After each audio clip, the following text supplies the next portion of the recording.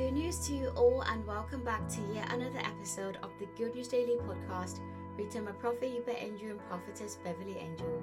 Today's title is called Economy of Zion. The scripture is taken from the book of 2 Corinthians chapter 5, verse 20, from the KJV version, and it reads, "Now then we are ambassadors for Christ, as though God did beseech you by us. We pray you in Christ's stead. Be ye reconciled to God."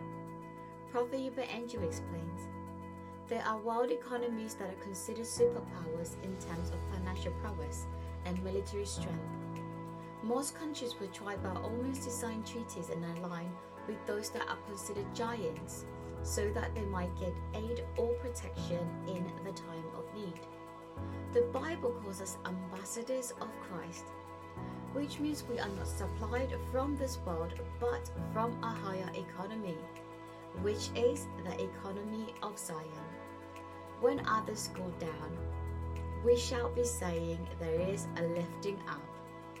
We are citizens of Mount Zion, not of this world, and in Mount Zion there is no lack or need. You shall not lack any good thing in this year of milk and honey. Your Father God owns the cattle on 1,000 hills. He shall continue to supply all your needs according to his riches in glory. For the prophetic declaration, please repeat after me. I am a citizen of Zion. My supply is from above. I am what God says I am, and I can do what he says I can do. I am marked for prosperity and success, this year and always. For the further studies, please go to the book of Romans chapter 8, verse 19.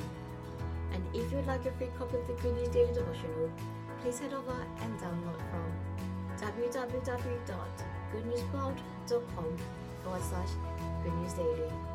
We're not out of good news, we're simply out of time. Thank you so much for tuning in, and until next time, good news to you.